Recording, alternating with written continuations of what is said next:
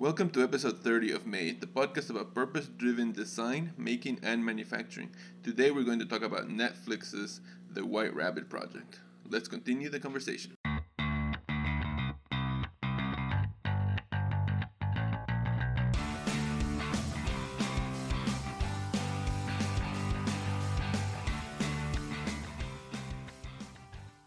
Welcome back to another episode of Made. I am one of your hosts, Jose Valcarcel. With me always is Ray Peña. How you doing? And Claudia Berrigan. Hello, hola. And we're back again, guys. Second episode in a row. Last week was good. We had been away for a while, but it was good to be back, and now we're back again. So keeping on schedule. Exactly. Yeah. And hopefully releasing at a more consistent schedule as well. Your mom will stop nagging you. Yeah. Oh, is your mom harassing you? Well, if we go like even a week without recording, she'll bug me about it. So this time we went almost a month, I think, without recording, and she was all over me. She was like, "I didn't hear your show. I listened to it at work." Blah blah blah blah blah. You know. And of course, now that we mentioned her, she's gonna say, "Hey, why do you say that I nag? Why are you telling everybody that I nag?" Well, you know, the truth is the truth. Yeah. Nothing is hidden in the show. No. It all comes out. It's transparent. Exactly.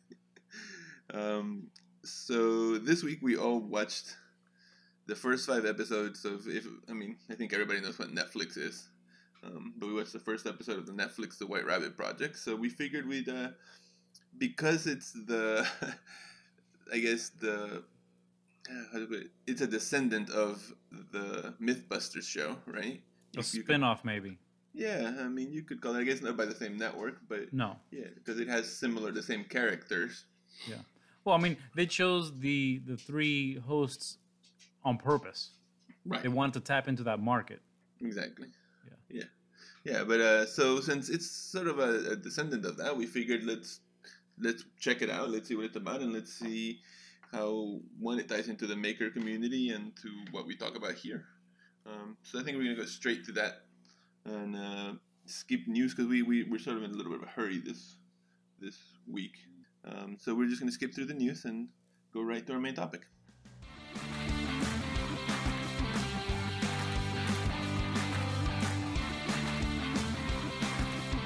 All right, so as we mentioned during the opening there, our topic is the White Rabbit Project. I figured... So we watched the first 5 episodes. So anybody that hasn't seen the show and wants to check it out on their own probably shouldn't listen to this episode yet. Go watch the first 5 episodes and then come back, right? Yeah, because we're gonna spoil it for you. Right, we're gonna talk about everything they talk about on the episodes. So so if you haven't seen them yet, go do that now. I assume you're back, so and you've watched the 5 episodes. So I figured we'd talk about it first, generally what we thought about the show, our general ideas, and then we'd go episode by episode. Okay. So what do you think about it first, Ray? What were your general thoughts about the show? It was weird because we discussed that they're trying to tap into the same target audience that MythBusters enjoyed so much, and that's why they chose all 3 of the same characters, because they really could have used any actors, but or mixed them up. They could have had one person from MythBusters and then 2 other people. They could have done anything, but they chose to maintain those 3 as hosts intact. Right, so, and that's for people that know, that's Story Belleci, Carrie Byron, and Grant Imahara. Yes. Yeah. Mm-hmm. So for me, those 3 were so solid a part of MythBusters that it's hard to get away from that. So I think they did that on purpose. That's 1. Mm-hmm. 2, the shop that they're working in was clearly like this atypical Hollywood shop. Right. Big, beautiful space, plenty of room. Mm-hmm. Comfy chairs. Yeah, I'm like, this is like a make-believe shop, but this is not a real shop. And so whatever tools they had, you could barely see them scattered to the edges of the shop, and it made me think about that. So this was, right in the beginning, it made me think that they're not really going to be making too much on this show. Mm-hmm. and of course, I kind of hate to say that the first episode of the 5 was the only one that was really heavy into any kind of making. Right. Yeah, what about you, Claudia? What were your general thoughts of the show? So I couldn't really watch all 5 of them because I kept falling asleep. It was that exciting. It was that exciting for me. And while sometimes that was the case for Mythbusters, at least I think the show went faster. So it kept me engaged more. And the way I describe it is that it's a really bad, goofier version of Mythbusters. And Mythbuster was pretty goofy to begin with. Exactly. Yes, it was. Yeah. So this is badly done in that sense. I guess some of the positive parts of it is that the three cast members are still there, and the way that they interact with each other hasn't changed. So every time that they were doing something together is what was reminiscent of Mythbusters, and that's where I was able to stay awake for a little longer and pay attention. And then whenever they would separate, then that's when they would lose me. So. Yeah, I mean, I think I agree with everything you guys are saying. I think for me, it wasn't what I was expecting, because when you bring these 3 guys back together, which their interactions with each other is probably not only some of the best stuff. Like I think they went right by putting the 3 of them back together because they have such great interactions with each other. That's definitely a positive of it. But when you bring the 3 of them together, you're expecting a certain thing. Yes. And when it doesn't do that, you're kind of let down at that point. I think the other part of it for me is that when the show started, they didn't really explain how the show was going to work. They sort of just jumped right in as if the show had been going for years. Yes. And so that was a little bit that you had to get used to. The other part of it is that there just really wasn't a lot of making. I think to me, it was a lot of the stuff that they're talking about is interesting. They're putting things out there that are interesting and like, oh, okay, I learned something today from the show. But it's just not the show I went in looking for. Yeah. So in that sense, it was a bit of a letdown. But I mean, I guess let's get some specifics rather than just keeping it in the vague terms. So let's go with. I guess we just go in order. Yeah. Although I would like to say one other general thing. Yeah. Is the bad acting. I don't get all these skits are so bad acting. They could deal away with all that. I don't need to see any of that. Which is what was weird because sometimes they would do that on Mythbusters. Yeah. But this was especially long one and especially bad.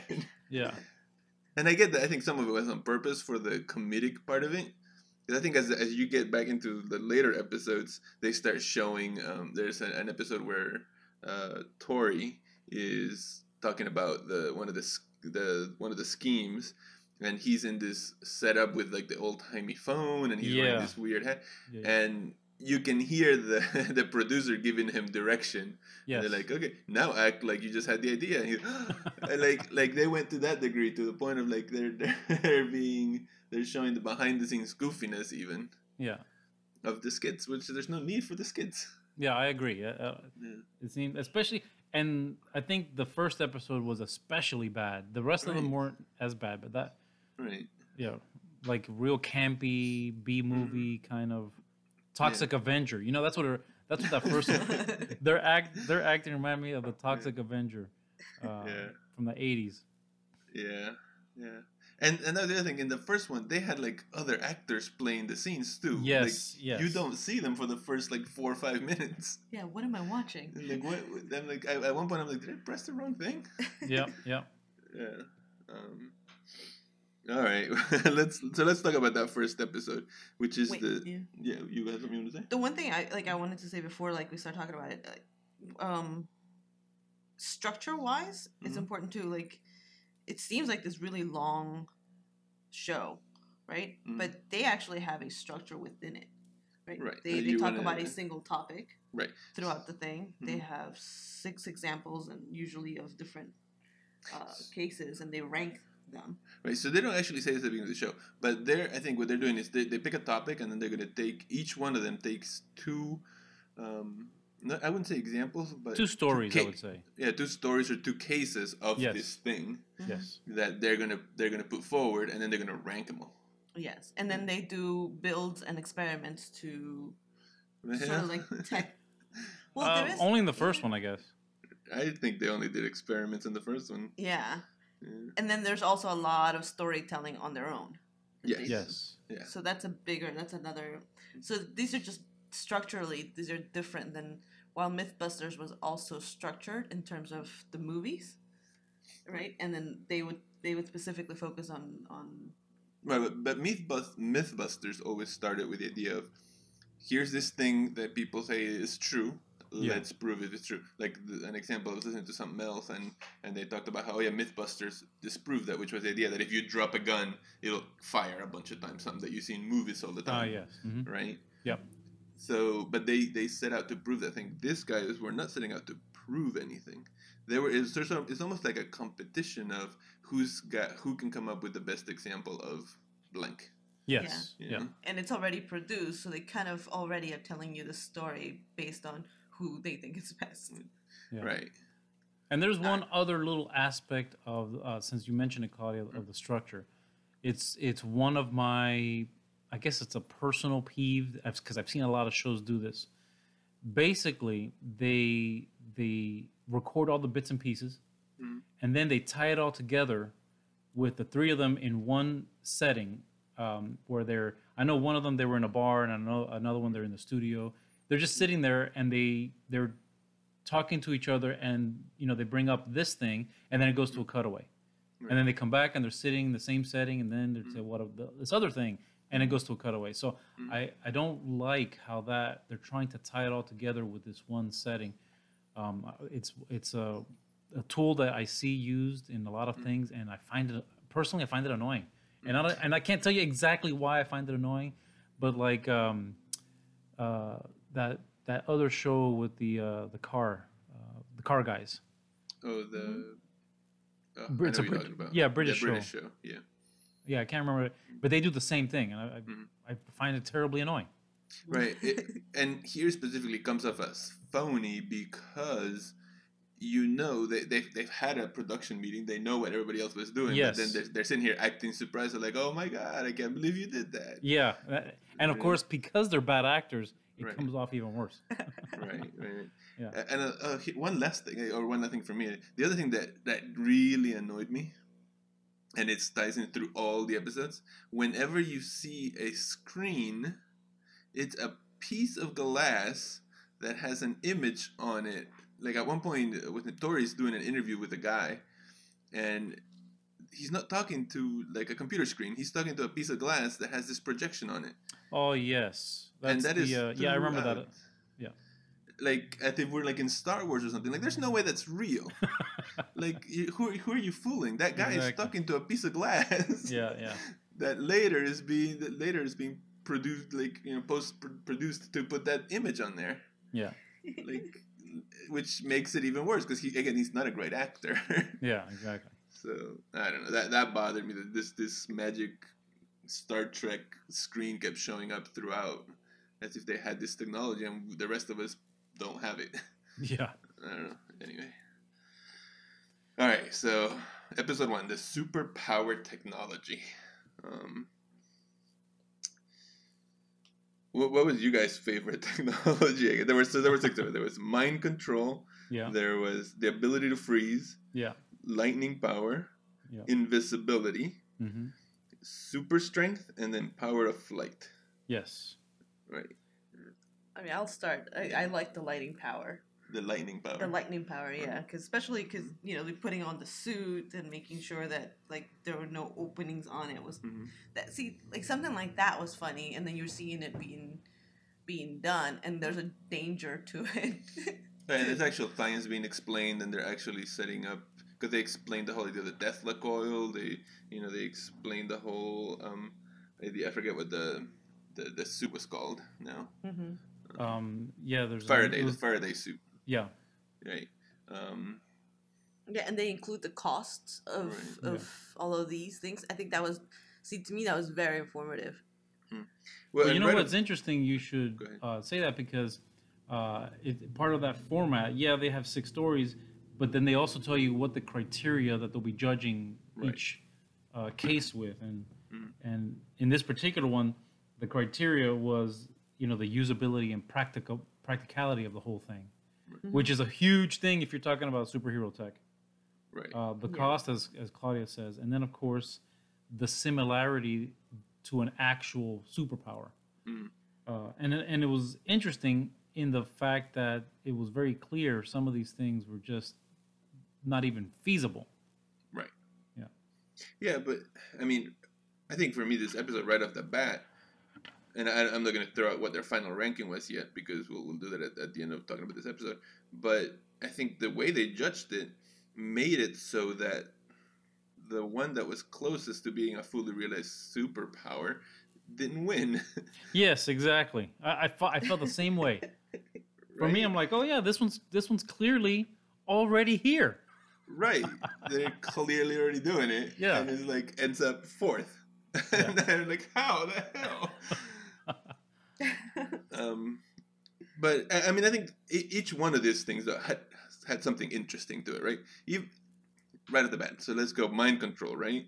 You talked about the lightning power. I think we all agreed it was pretty cool, very impractical because you had to sit on top of that the Tesla coil to use it. But it was pretty cool to see him blow up the balloons with the wand and everything.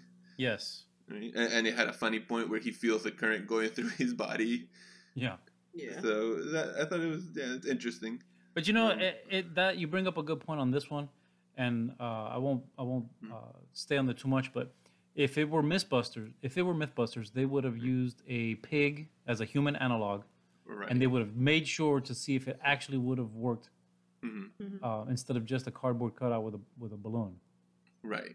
Yeah. Yeah, they would have done because Grant does that later when he's freezing somebody. They don't go into it, but he looked like he used what the Mythbusters use with that ballistics gel Yes. that he's trying to freeze the guy. They don't really go that much into it, and maybe they're not going into it to try and sort of not go too close to what Mythbusters used to do. But you're right; they should have used something a little more human than just balloons filled with. I believe it was a gas that already tends to explode that way. Wasn't it helium? I don't think it was helium. I think he mentioned what gas it was. I don't remember now. But I think the gas was already predisposed to sort of blowing up that way. But let's get into the mind control part of it. Okay. So I don't think there was any mind control going on here. No, I don't think so either. Right? That was my first beef with it. So the way that it worked, I mean, I'm assuming everybody that's listening to this has probably watched the show. If not, what are you doing? But the way what they were using is they were using their reflexes of the muscle to cause a similar reflex on somebody else's muscle. So it's not mind control as one would think it is. It's not even close to it. Not even the example of the cockroach was mind control. No. You're using reflexes that are built into the cockroach to control it. Yeah. Yeah. I think the only mind control that happened in that episode was my mind control. They controlled my mind into the only part that I really liked was when they were sitting on the table at the dining table and they were messing with each other, right? I think it was She was messing with him. Carrie was messing with Tori. And that was so reminiscent of Mythbusters that for a second my mind went back to Mythbusters. But that's it. Other than that, it was I think it was one of the funniest things, and that's when the show does its best. Yeah, that was I think that was probably one of the funner moments of the 5 episodes when they're sitting there, and at one point the thing fails, and he's just sort of stuck in a position. Oh yes. Yeah, yeah. So, but again, not mind control. No. They're just hurting each other, and I'm Right. actually enjoying it, which is not cool. Now, the ability to freeze that Grant, again, he spends the whole episode making this ability to freeze thing, and I thought that was again very close to the right. He actually made something that worked, And as he's going through making it, he's like, "Oh, well, you have to be already in a freezing environment." He's like, "Okay, well, this doesn't work." But then he figured out a way of just adding water to the thing, and yeah, it works. It's not practical if it'll take forever to freeze somebody, but at least it worked like how you would see it on a cartoon. Yes. You know. So, But quite an elaborate setup for that to happen.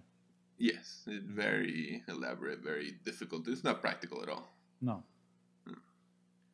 I gotta tell you, my own personal favorite was the Jetwing. Right. Because I don't know if everybody, but a lot of people have that fantasy of flight, of being able to fly like a bird or like Superman. And that is the thing that comes the absolute closest. Mm-hmm. Though it was astronomically expensive. Right, $190,000. Yeah, you can't afford that if you're a regular person. Of course, you have to have training and all that. But I thought that was probably because it was already happening. Right. I thought that was the one that made the most sense. Right. It already flies at 200 miles per hour. Yeah. You only get 15 minutes of flight, and I guess you can't land. You have to land with a parachute, but it's still you're landing. Yeah. But yeah, it was impressive.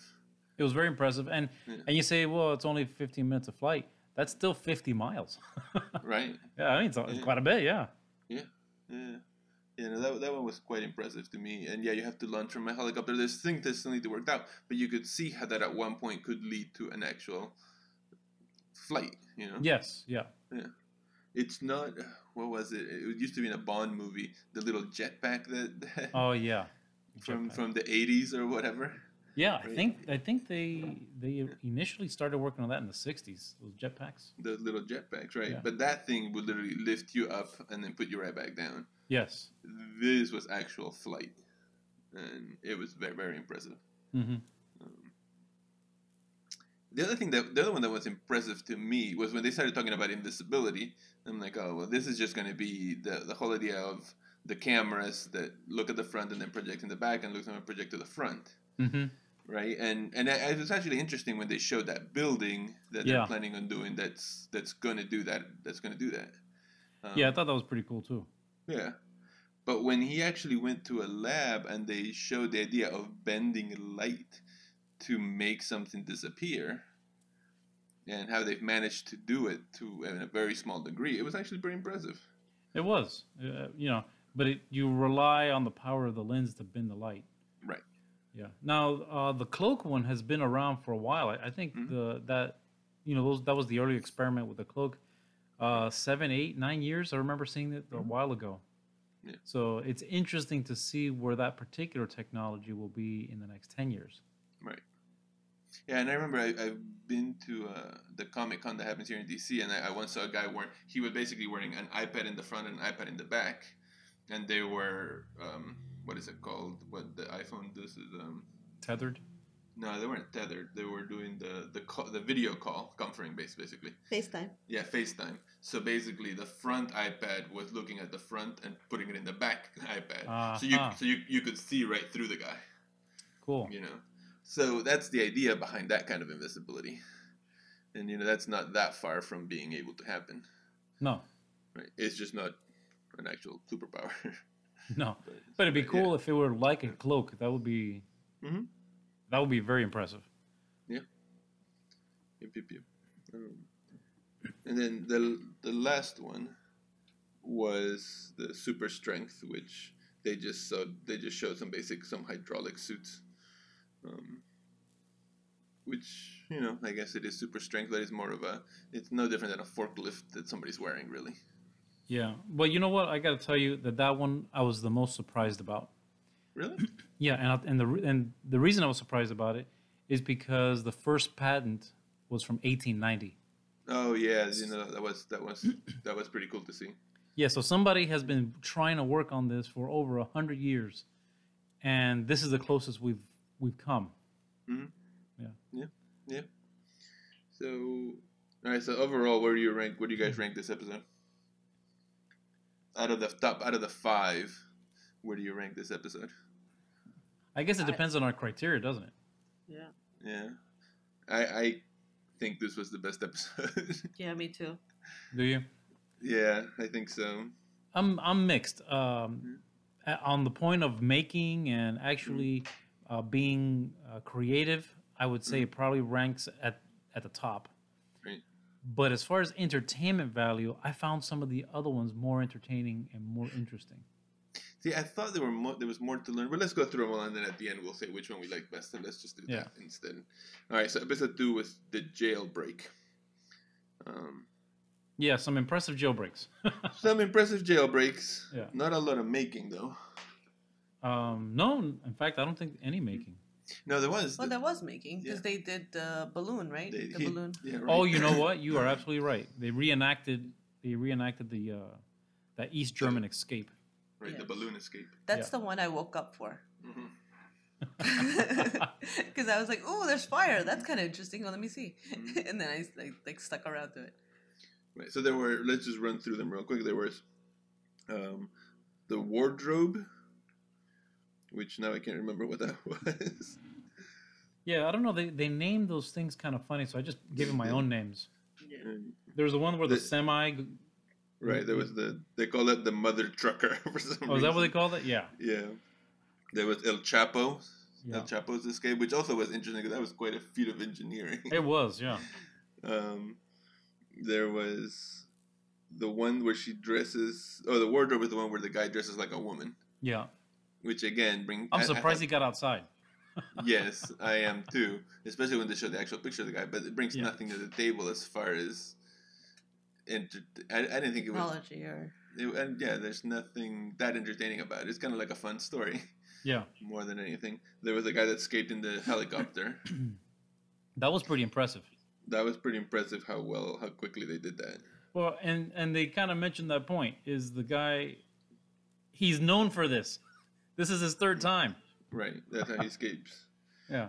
The POW camp one was also very impressive. Yes. In that this 120 POWs escaped. Was it Germany? I forget now. It was a German prison camp. Right, but that was also digging a tunnel. oh, that's Tom. That was also digging a tunnel, much like El Chapo's. El Chapo's escape because you don't necessarily think of that. I mean, they dug a mile and a half tunnel Yeah, quite a feat. and landed right below his actual cell. Yeah. So yeah, that's impressive. But I think the one that ended up ranking number 1, and deservedly so, was the balloon escape because that is amazing that they got that off the ground. You know what? Yeah, I was impressed with that. And when you think about the story of the two families that had no other choice but to risk their lives to escape, and they did it all clandestinely in the middle of the night, and the secret police were looking for them. Right. Yeah, it's quite an impressive story. Yeah, and I mean, up until I watched this, I had no idea how you make a hot air balloon, or I understood the basics of how it worked, but I really didn't know how all the specifics of it. Yeah, now you want to build one in the backyard. No. No, I don't. But yeah, I thought that was fun. pretty cool, and I thought it was interesting that he made it. So yeah. All right, let's go to episode 3. Episode 3 was the crazy World War II weapons. Oh yeah, I love those. And again, some funny stories and some interesting sort of anecdotes, but they made one thing again. This time Carrie makes one of them. Yeah. Right. Because, so there was the her Hitler is what they called it, which is them trying to sneak estrogen into Hitler's food. Right? Yeah, crazy. Again, very crazy. The bad bombs were interesting. Yeah. Now I've heard of the bat bombs before. I knew that was a thing that they experimented with. Right. Well, I guess they made another thing because they also tested out the pigeon bomb. Yeah, the feasibility they tested. They tested how feasible it was. Yeah. How do you pronounce this? Pajandrum? Pajandrum, yeah. The pajandrum. The Hagil. Agile. And they call it the Humi, which was really a stink bomb. Yeah, I call it stink sauce. Yeah. They also tested that one out, I guess. But again, a lot of these were stories. The Panendrum was funny. The funny part about this and the interesting part about this episode is that you just couldn't believe these were all actual weapons they were considering at one point. Yeah. You know, which one of these ones did you think was the most absurd? Estrogenical Hitler. I gotta tell you, that one was quite ridiculous. What about you, Claudia? And I kept on waking up and closing my eyes, and I would see Hitler like dancing, crawling around, and I was like, okay, I'm going back to sleep. Okay, now I will tell you that was pretty funny. Hitler with funny. boobs dancing in a field, Yeah. like the Wearing Sound a of Music. skirt? Was he wearing a skirt? I think he was wearing a skirt. Yeah, even. he was. Yeah. That had, and again, the skits were unnecessary for most of it. That had some of the funnier skits, and like they show him at the dinner table, and one of his soldiers has like a little bit of schmutz, and he's like, "Oh, here," and he wipes her for him, and I think he licks it and then wipes it again. It was just funny because they were like, "Oh, he'll become motherly." Yeah. So they were building on jokes. Yeah. They were. I mean, but even then, they sort of went a little too long. But I think those skits actually worked a little bit because they had actual real actors in them. Right. So they worked much better. Right. Yeah, it wasn't them playing the skit. Yeah. Right. Out of the actual machines, though, I think to me the more ridiculous one was the idea of having a pigeon pilot a bomb. Yeah, I mean, it's funny because we look at it now and that seems ridiculous, but back then when they didn't have a way to do it, it seems kind of genius that the solution could be so simple. I guess, but the thing of it is like you're not even using the pigeon's flight ability to. No, yeah.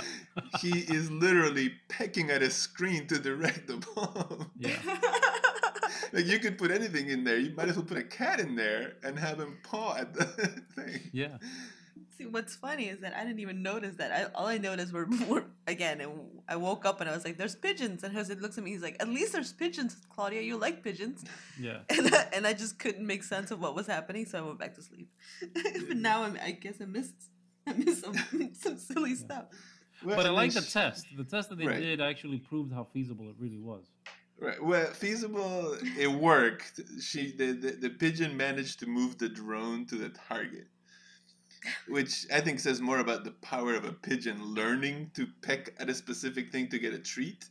Yeah. Than it does, because that drone was moving really slow. It was, yeah.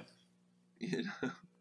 So I don't know. It was again interesting, and I guess at least they made something to test the theory. But you don't actually see them make the thing either. So No. so in that sense, the best one here was the Hagile, Agile, yeah. Hagile, which is the idea that you could drop something without a parachute, get rockets to ignite at the precise time that it would slow it down so it lands gently. Mm-hmm. Right? And that way they could do that without somebody shooting down whatever they were dropping or whatever. Yeah. She kind of got it to work.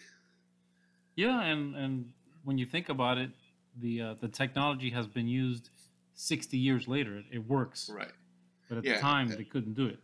Right. And that was the thing that was the most interesting when she says, this is essentially what they did with the Curiosity rover. That's what NASA basically did in Mars. Yeah. You know? But That when was you have very such interesting. thin air, you can't use a parachute. Right. Yeah. So in that sense, that's kind of cool. You learn something, and I think that's amongst the silliness and the half there, half not there experiments. You're learning stuff from some of these episodes. Yeah. So. Yeah. But I think That's, I think they need to focus on that, Right. and narrow their energy, because I think they're wasting a lot of time and energy and production on all the skits and bad jokes. Right. Yeah. Yeah. All right, let's go to episode 4, which to me this is when it started going off the rails, because episode 4 was the scams. Mm-hmm. I didn't even write down all the scams. There was the guy that was just. I got him if you want me to. Yeah. Why don't you run through the scams? The Swiss Gigolo. Right. So that's the Yeah. guy that was going after women. Yeah, Yeah. I guess young to maybe 30s or so, investment banker, Mhm. seducing and scamming much older ladies. Mhm. Yeah. The Rainmaker, the guy who Yeah. claimed he could make rain at will. Right. The Cutter Gang that figured out a way to cheat at Baccarat. Yep. And of course, as everyone would know him, Carlo Ponzi with his Ponzi scheme. Mhm. Which to me that was the most interesting one because you learned where the Ponzi scheme came from. Yeah, like I knew that he was a scammer. I didn't realize that it started in earnest as a real legitimate business thing. Right. Yeah. Yeah. And the one that I found very interesting was the Dale. I had no idea that ever happened. Which one was that one? The Dale was the fake car that they Oh yeah. that they car swindled investors into believing it was a real thing. one. Yep. The 3-wheeled car. Yep. Yes. Yeah. And then, of course, selling the Eiffel Tower for scrap. Yeah. Selling the Eiffel Tower is so ridiculous. I can't believe people fell for that. Well, 100 years ago, you gotta imagine. Well, and 100 years ago, it was supposed to come down, right? Yeah, it was supposed to be a temporary structure, and for the World's Fair, and nobody really thought it was gonna be. And people were complaining about it. right. Yeah. And then that guy went on to come to the U.S. and like scammed Al Capone even Yeah. at one point. Yeah. But what I couldn't believe is not only did he sell the Eiffel Tower, he sold it twice. He managed to pull the same scam twice in the span of 2 months. Mm-hmm. Yeah. That's kind of brilliant, really. It is, and again, these are all interesting stories. Like at this point, to me, this show seems like it should be more like the History Channel Yes. than it should be this sort of descendant of MythBusters. Yeah. Right? Mhm. Because there was again nothing was made here. The Baccarat one is the closest one to somebody using technology or something to do anything in this episode. Because the guy had a camera and he, and they never got caught. But like, it's just not to me. Just this sort of exemplifies how this is not the descendant of the MythBusters that I thought it was going to be.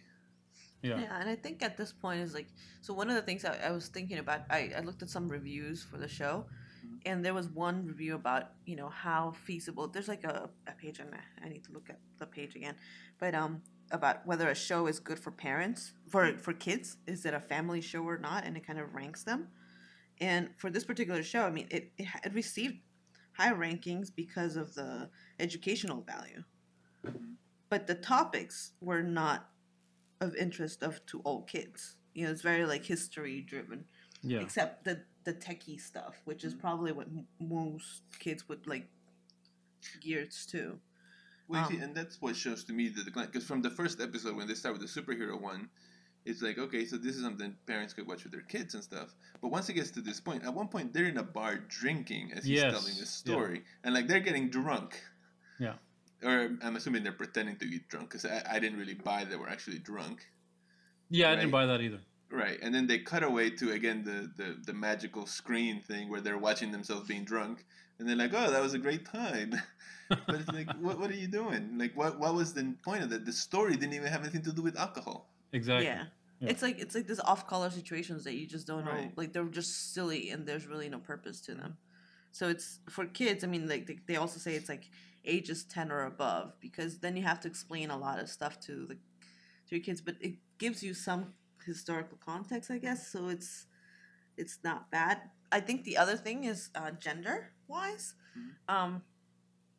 because it's not solely focused on technology and there's a lot of history behind it. I mean, the Hitler thing, right? While funny, Mm-hmm. it's also very gender biased, right? It's like making fun of like gender issues and like Yeah. what kind of message are you giving to kids when you're kind of poking fun at that, and it's okay to do that, but Yeah, I think when you stop and think about it, it is a little, what's the word, transphobic, if you will, when you think about it. But then look, I mean, but they are, to be fair to them, they are looking at it from a purely historical Yeah. standpoint of how they, at that point, there's probably no need for the skid of the guy explaining all of the things that are going to change about him or whatever. But yeah, I get what you're saying. Yeah, but I mean, then you start thinking about like kids watching unsupervised Netflix, right? Because that happens. Yeah. So what happens to that? You know, like, or somebody made a brave thing, like, oh, the I think it was in the what was it called, One of the episodes. yeah, the one that the lightning one. Oh, okay. Mm-hmm. Yeah, like, you know, they call that a very ballsy move. Mm-hmm. Like, it's just, you know, like, it's very gender driven. Like, okay, you know, males are supposed to do this technology. Well, Mythbusters wasn't like that. I thought the fact that, you know, so Katie, she's there, she makes a really good presence. It's just, you know, like, if it is going to be a historic show, like, or including historical stories, then they need to be a little more careful about. Yeah, I mean, I think the skits and the goofiness went off the rails quite a few times in this show. Yeah. And, you know, And this- I can see your point about the whole Hitler thing being a little bit insensitive, but it is Hitler. So I think You're willing to forgive I it. think, yeah, you know, when you're making fun of Hitler, I think anything goes. Right. Yeah, but not to say that trans people No. could be like Hitler, Right. you know? And I will Whoa. say this: it is. I think people still make certain jokes that were used to be made in the '90s and early 2000s because it wasn't. You know, the atmosphere has changed. Like if you go back and watch some of the movies from. Here's a perfect example: Ace Ventura: Pet Detectives. Right? Yes. Everybody That's a watched really that good show. Everybody watched that movie, and it was hilarious at the time. But when you think about it, at the very end, it gets very transphobic Yes. to the point where you probably couldn't make that movie anymore. Yeah, you're absolutely right. Right. So I think there's still a little bit of that in our society where people make these jokes, not fully realizing, oh, it's a little bit insensitive. You know, so yeah, I do agree with you on that. And at least address it, you know? Like, Right. I think that if you address it, just say it. I mean, you're already including so much. And this, I mean, that's not. Right, like all they needed to do was like maybe when they cut back to them sitting in front of the magical screen, they could have been like, well, that idea was a bit transphobic or something like that. Like just Acknowledge state it, yeah. Yeah, acknowledge that that's what Exactly. it was. Yeah, no, I agree with you on that. Yeah, and then you can move on, you know? And then, like, okay. But I mean, to go along with it, in this episode, while they're sitting there having shots at a bar, they're talking about a guy that bets women to steal money from them. Yes. You see what I'm saying? You know? It's sort of a little bit like, what are you guys doing? So, yeah, I mean, I don't know. It's. I don't want to take away from it because I think there's a lot to be learned from the show. But so which Yeah. one of this was your favorite scam?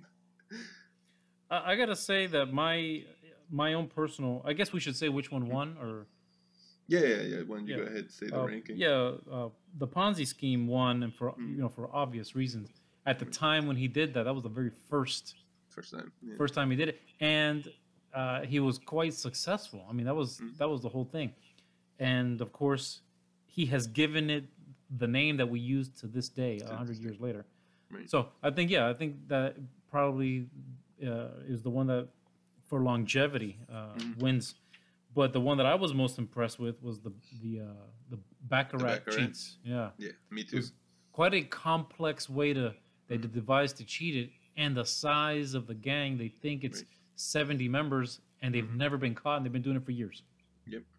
Yeah, that was the most interesting one to me because casinos have everything on their side to make money and make so much money that if you get to cheat the casino. Yeah. So yeah, not that I'm telling people to do that. Don't go cheating. We a are casino. not advocating crimes here. Don't go cheating a casino and then tell them that I told you to do it. But yeah, they're barking about nothing really. Right. Yeah. Yeah. So okay. So episode 5, the heist. I just got done with after the scam one. I barely watched this episode. So why don't you tell us a little bit about it, Ray? Yes, because I did watch the whole thing. Yeah. It was interesting. It's the format of the show remains the same. They present 6 cases and then they rate it according to 3 criteria. And personally, I think I'd like to see them change that a little bit. It doesn't always have to be 6 cases. And, some of these things can be more complex that you don't need to have strictly 3 criteria. Mhm. But that's another thing, and maybe they'll explore that in the next 5. Yeah. Which I don't know if you guys are watching, but I got enough interest in it that I think I will watch the remaining episodes. Well, I think I will too, because I just by the titles of them, there were a couple of them that interested me right off the bat. I think the heist thing I wasn't as interesting because I've seen plenty of, and I saw they were going to do DB Cooper, which I've seen Which is very common. Right, I've seen so much about DB Cooper, I didn't need to see that again. So, but go ahead. Yeah, so they had 6 cases. One was the robbery at Hatton Gardens. That one was impressive because all of the members were sexagenarians, or more. I mean, some of them were in their 70s. So it was all, they call it the Granddad Gang. They were all older guys. The next one was the Carbank. Yeah, the Carbank Gang. I'm mispronouncing it. It's the Carbank Gang. Which was impressive because they've stolen over $1 billion in assets and no one knows who they are. The theft of the Bill of Rights in North Carolina in 1865. And that was an interesting story. The D.B. Cooper one, which I'm sure most of our listeners are familiar with. There was an art thief in the 2000s in France that stole about $1 billion plus in art just to have it in his own personal collection. And a lot of people do that. And he lived in his mom's basement. Yeah. Yeah. And then what was an interesting one that they, and I don't remember the gentleman's name, but they called him DB Tuber instead of DB Cooper. And it was a very elaborate heist that a former football player decided to rob a armored car. And he did it very cleverly by putting an ad out for a fake job.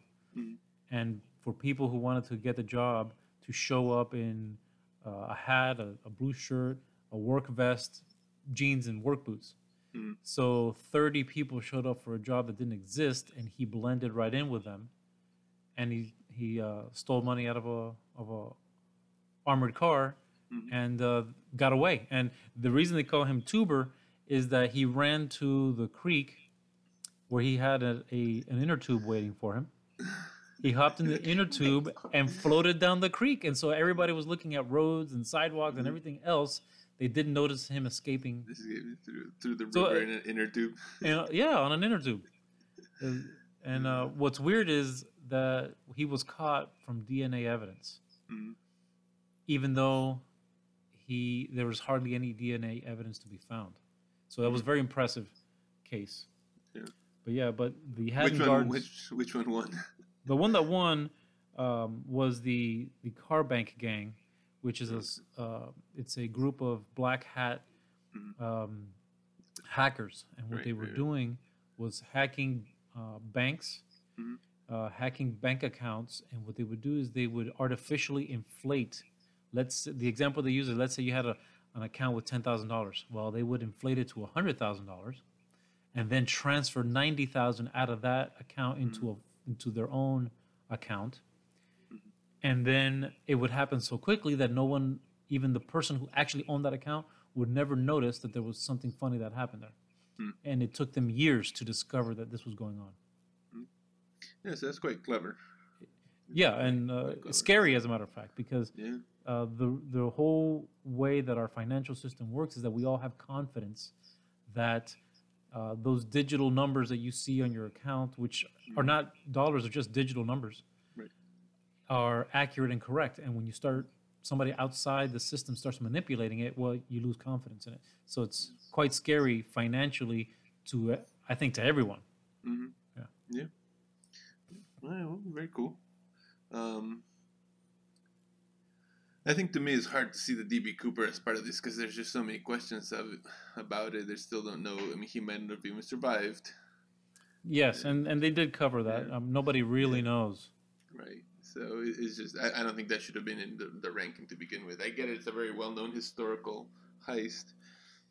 But even the whole episode, I just don't, maybe it's just, I got to change my thought about what the show is.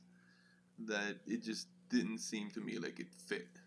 Yeah, you could have a preconceived notion that you're in conflict with. Right. Yeah. So, all right. Well, I mean, those are the 5 episodes. I think good points and bad points. Let's sort of talk generally. What after going through the 5 episodes, what do we think of the show?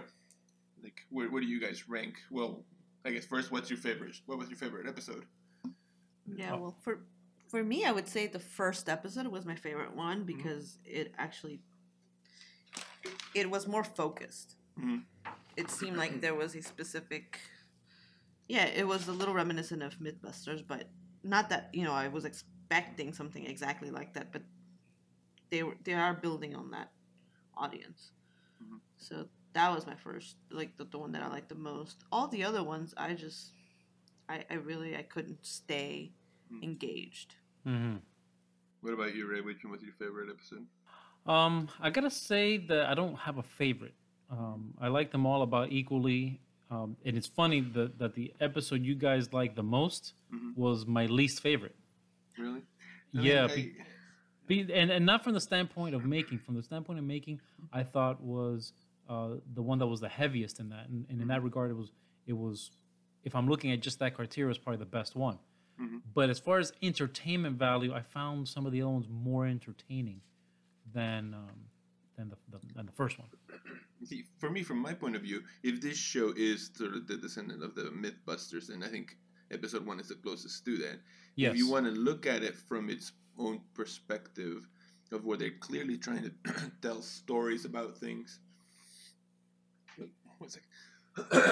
If you're looking at it from the point of view where they want to tell stories about history as well as do experiments, then in that sense, episode 3, The Crazy World War II Weapons, is sort of the most of what maybe this show's trying to be. Yes, I agree.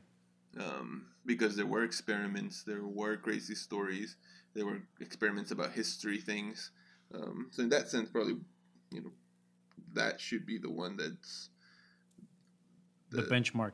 of this kind of thing. They had their skits that they love, they had their experiments, they had the stories. And I'll say this: I still don't understand why it's called the White Rabbit Project. Yeah, I don't know that either, and I guess it's maybe an Alice in Wonderland kind of reference, how far down the rabbit hole you can go, and they actually say those exact they say words. that, right? Yeah, they said it a couple of times. Like, we're gonna go down that rabbit hole. Yeah, and for me, if you're gonna make that kind of reference and you're gonna say go down the rabbit hole, it should be really strange and weird. Right. None of these things were strange or weird. Right. Yeah. Yeah. Well, and I think the World War II ones comes the closest to being the strange and weird thing. Mm-hmm. And in that sense, I agree with you that maybe they should only each put forward one story. And spend time testing it and really digging into it. So not 6 stories. Maybe not 6. Yeah. Yeah, I think it's a bit much with the 6. Right. And you also bring up a very interesting point that when you say that the one that was most like Mythbusters being the first episode, and I'm wondering if that's part of the plan. They make that first episode because people are expecting something Mythbuster-like. You watch it, you're like, okay, well, that's kind of interesting. You get a little bit of investment, and then you will be willing to watch the rest. If they had led with the heist one, they probably would not have had any viewers after that. So I think you might have hit it on the head with that whole analogy, because the reality is the way the other 4 episodes went, you don't need 3 hosts. One host is enough. That's true.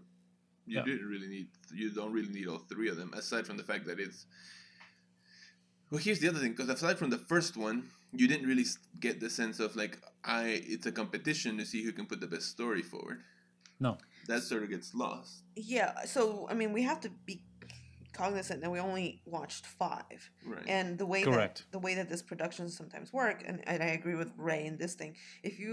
Some of the reviews, some people said that their favorite episode was episode 7, which is titled "Tech We Love to Hate." Tech We Love to Hate. Yes, you see, I saw that. I saw that name, and that interests me. And then when you start seeing other, from episode, episode 8 is "Where's My Hoverboard?" And then episode 9 is called "Invented Before Its Time," and then the final episode is "Speed Freaks." right? So they Yeah. become more, again, in topic wise, they're less historic, maybe. Yeah. I'm hoping that they improved it in that they're combining present day and historic tech. Like Right. that would be one way. But what's really important is that perhaps they did all of these shows and they started, like the idea was sort of like this jailbreak, the heist or the crazy World War II weapons. That was their idea for the White Rabbit. But then they realized, oh, this isn't this, like, because they do testing, right? They have like a specific audience that reads it, that watches the shows before. Well, what they must have done, And then they moved the super power tech to be the forward. first one because that was the feedback they received, that hey, we were expecting basically what Ray said, we were expecting a Mythbusters, so start off with that. Right, because you can tell right off the bat, because of the way they start the first episode, it just sort of jumps right into it. They've clearly recorded all these shows, and then they're showing them at whatever order. And Mythbusters used to do that, right? I've Yes. heard enough of Adam Savage talk about how they record the shows, or how they recorded the shows, that they would go out and do a lot of the experiment part of it first, and then shoot the studio thing. So they would basically end up with like the whole season, and then put them out. Yeah. So that's probably what happened here. Mm-hmm. Maybe they did a pilot episode where they probably were mostly in the studio, and then they filmed everything else and did the experiments even and everything, and then put them out at whatever order they can. Yeah, and I think that for those like Ray who, because Ray, you mentioned you wanted to continue watching the show, right? Yeah. Yeah. I I'm mean, just only, to see where it goes. yeah, and I think that that's the case, that it'll be interesting to see if it continues this pattern that I've seen, which is like too many stories, too many ideas, really bad acting at times in the reenactments, interviews, which I appreciated the interviews, but and then just a little bit of building. I wonder if that pattern continues or not, and it'll be cool if you can update us on that, because I'm not gonna watch it. Right, so I guess I'm gonna fall asleep. that answers the question, because I was gonna say a couple of things we need to answer before we end the topic is, one is where do we put the show, like with our patented ranking of it's either the best show ever or the worst show ever, and two, we have to decide if there's going to be an episode 2 of this where we watch the next 5. I guess Claudia is out on that. I'm out. On that part of it. I'm okay with watching the next 5 and doing a second half of this. I'm guessing you are as well, Ray. Yeah, I'm definitely gonna watch just to see where it goes, and I agree with you. Some of the titles for the other episodes are much more interesting sounding. So I'm curious, very Me curious too. how they pan out. All right, so you've been outranked, Claudia. You're gonna have to watch the next 5. We're gonna do a second part of this. Or she'll be conveniently absent. Yes, she might miss that episode. Maybe we do like other shows that are also like. Well, there's gonna be other shows And coming. maybe we do like within the show, this is one of them, one of 3. Mm-hmm. And how about if we do, a theme, and then we do 6 stories, and then we do reenactments, and then we do. Yeah, you're losing me. You're losing me. Yes. Oh boy. Anyway, so all right, so best show ever, worst show ever. I know where you stand, Claudia. Yeah, because it's not a STEM show. Yeah, I'm gonna be neutral on that. I'm not one way or the other yet. Well, I think I'm sticking to it, and since I was interested enough, I'm gonna. It's the best show ever. So, It's binge worthy. Yeah. No, it's not. yeah, it's probably not binge worthy. You probably don't want to binge them. There we go. That's a good Yeah. ending. It's not binge worthy. Yeah, you probably don't. Take wanna your time binge. with it. Yeah. All right, so we will take a break from it for a bit and get back to the second half of this episode's future episode. All right. So now let's go into our next segment, which will be the product of the week.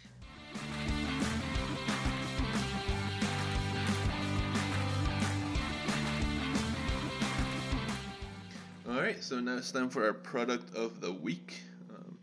This week's product of the week is brought to you by Kickstarter, and it's from the people over at Kitables, and it's the DIY mini Lego drone kit.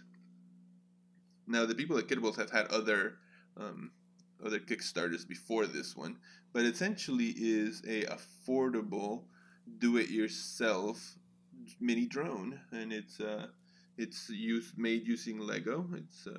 I thought it was pretty interesting. They've made their money, so this is going to go through. And they have a couple of levels where you can even get a mini one made out of Legos that are made of metal, which is kind of cool. Yeah. So, what do you guys think about this product? I thought it was interesting because this whole drone thing is very popular, but it's kind of limiting the people who can partake into it because of the cost. Right. So at $50 to get started, and it's not one of those Chinese kind of deals. Seems like a pretty worthwhile. I wouldn't say investment because you know how these things can be. But it seems like it's a risk that is worth taking. Right. And especially because it's easily fixable because it's made of Lego. And I would even imagine it's probably easily expandable too. If you know enough, you can probably mess with it. Yeah. You know? Well, and part of the aspect that I like about it and what makes it affordable is that they're not selling you a complete drone. They're just putting in a kit of parts and you build it yourself. Yep. And that's one of the aspects that makes it so affordable is that there's no labor. Mm-hmm. Yeah. What do you think, Lottie? So you guys are saying that it's affordable at about $50 to $69 to $70 for a kit of the drone, right? Yes, Okay. When compared to drones, Yeah.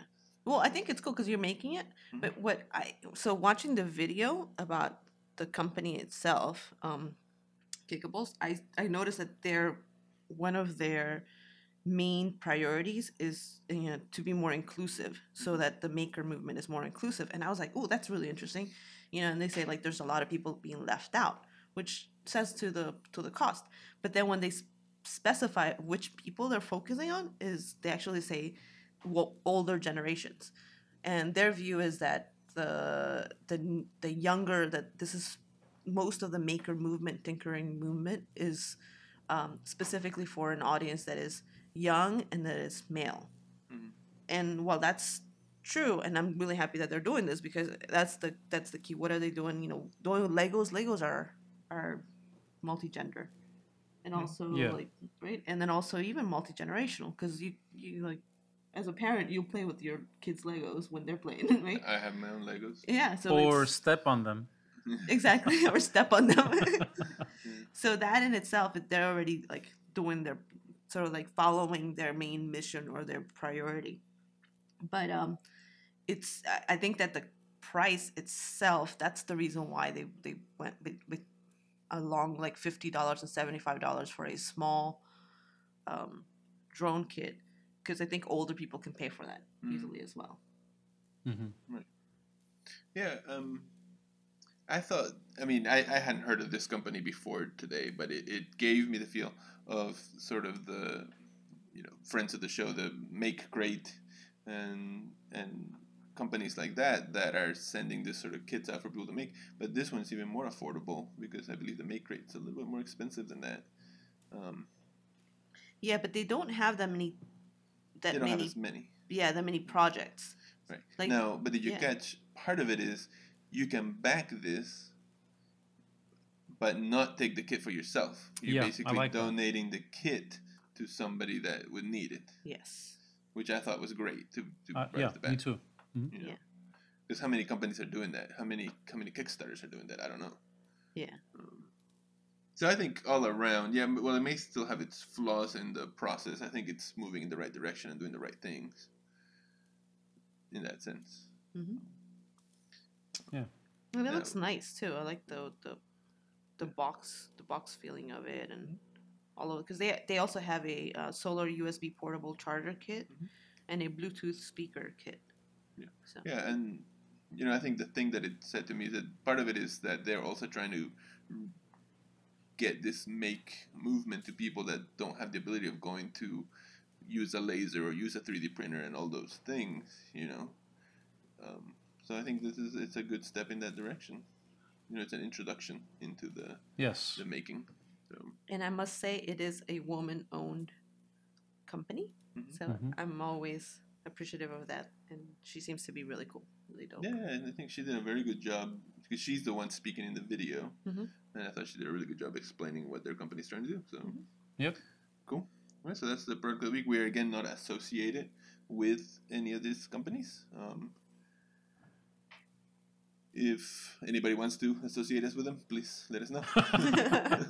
We're willing to associate. Yeah, we're willing to be associated with them. So Yes. And that's and cool. we will, yeah, we will be more than happy to review different products in an objectionable. No, I'm sorry, in an not Yes. objectionable. Freudian slip there, huh? Yeah, that's a yeah.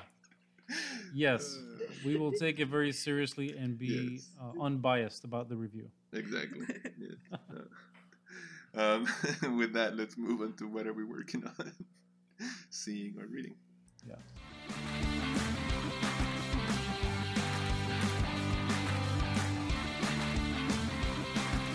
All right, so our next segment is what are we all working on? What are we seeing? What are we reading? Claudia, you want to go first? Sure. So I am working on one of my failures. So we talked about this before and how like you have to learn from failures. And last week I mentioned I was going to be working on some grants, and I realized how these particular grants in stormwater management, community stormwater management projects. So like a rain garden for a school, for a PTO, right, for an elementary school. Like the grant process is really difficult in that if you don't partner up with someone with an organization that's like basically creates this, like has written these plenty of these grants for themselves and just using the community as a almost as a marketing tool in order for them to have more grants and more money to continue doing that. It's just become an industry basically. You can't do it on your own. You just so that was a big eye opener. So one thing, definitely give myself more time to do these grants. But the other thing is change the system, because it's really unfair that community-based organizations and just a regular community member who wants to do something for their school or as a parent or whatever, they can't really do it. They have to be dependent on nonprofit industrial complex players, and that's really wrong. So yeah, anyways, but on that note, there are other grants on solar jobs, and I think that's actually going to be more productive, because organizing co-ops, we went to a really cool meeting about co-ops and collectives specifically for workforce, and I think that was like very much eye-opening, and that has a lot to do with making, because you are making you're creating an alternative process or an alternative system, and that takes a lot of ingenuity. So Cool. yeah, so I've been working on that kind of stuff. Cool. For myself, it's a couple of things. One thing that I forgot to mention last week, so I'll bring it this week. We watched a movie called The Architect. Is that the one with Brian Dennehy? I don't know. No, I'm sorry. That's Belly of the Architect. Yeah, no, it had the guy from Will and Grace. I forget his name. Eric McCormick. Yes, he plays the husband. He's not the architect. Terrible movie. Do not watch this movie. Well, I mean, I guess watch it if you want to see everything that's misrepresented about how architecture firms work and how the process of making a house goes. But yeah, There's a love affair. Yeah, the architect ends up having an affair with the wife, and then they break. It's just there, and then it turns out he's. I don't want to spoil it. Don't give the bad spoiler away. 'Cause it's a bad This spoiler. almost sounds like my life story. Yes. It almost does, yeah. Not quite. You were no, not quite. This is a terrible bad CGI when they're in this crazy modern house. I think your story is better, right? Is it? Yes, Yeah, your okay. story, and that tells you a lot. There's production. The production value to this movie was not definitely worth it. And just the things they get wrong. Like at one point they show up to see the model of the house, and they had seen nothing up to that point. Like the guy had drawings finished and a full scale, like a scaled model, like takes up the whole table of the house, and they had never seen a single design from him. Huh. and it's like, what? That's not how it works. You don't do No, that. of course not. They're So, calling you every 3 days. Yeah. Right. Like they show up with a contractor ready to be like, all right, what is this going to cost?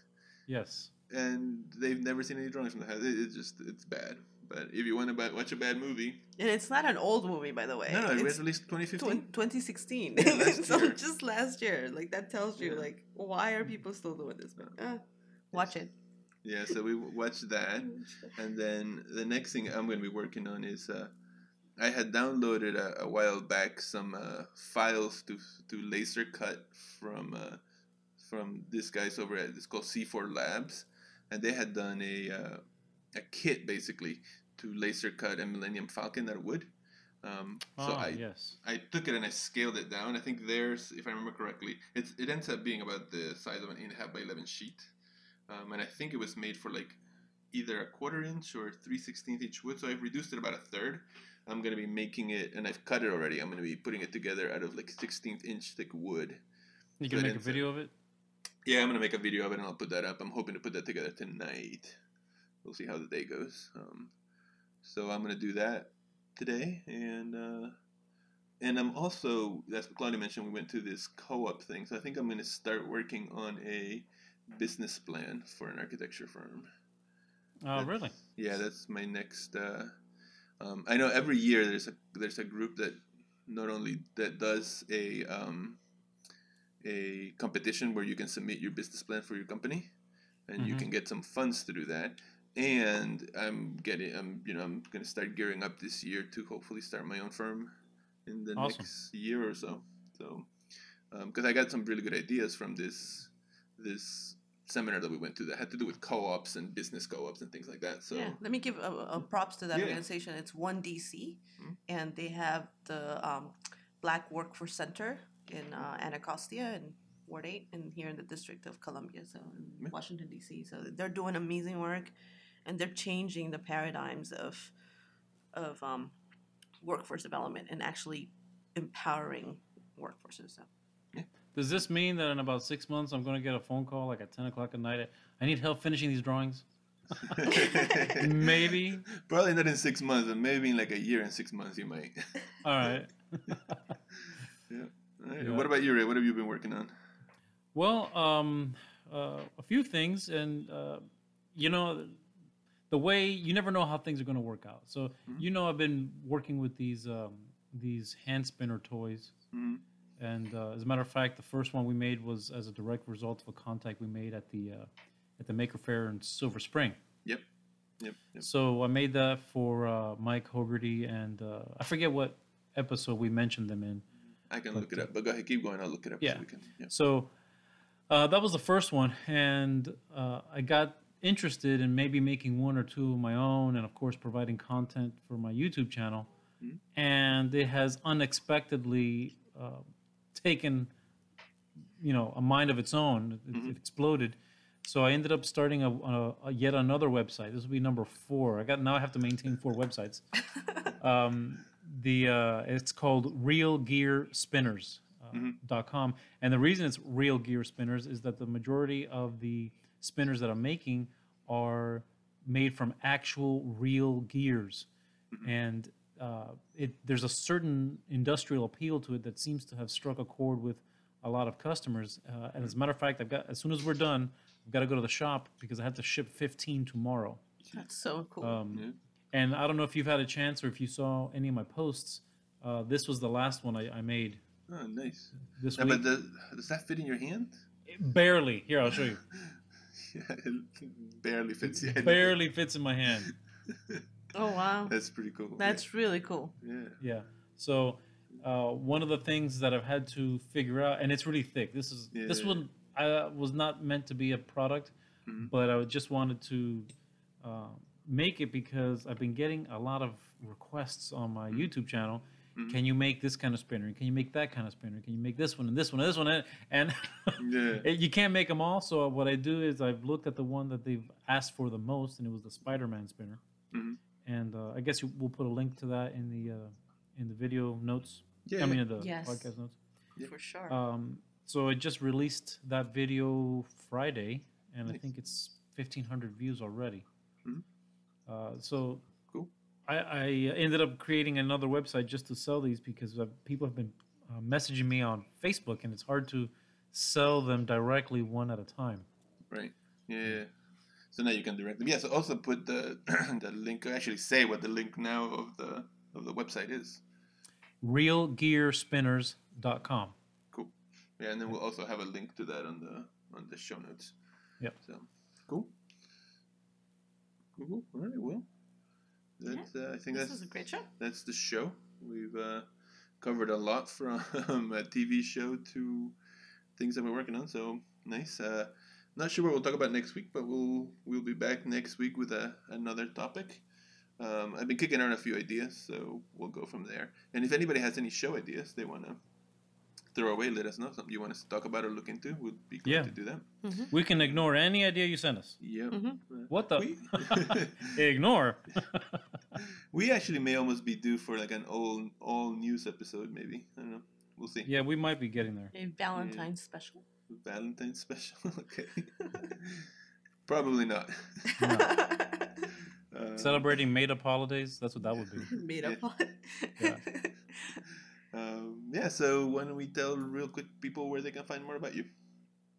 Claudia. You can find me at DC Berrigan on Twitter or at the City Ecologist and always at madepodcast.com. Yep. Ray.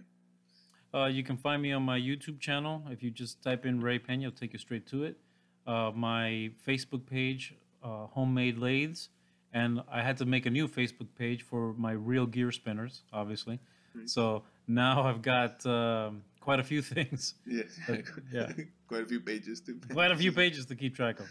You're going to have to hire a social media coordinator. Well, I tell you, if I'm selling 1,000 of these spinners a month, I would definitely have somebody handle all that stuff. Yeah.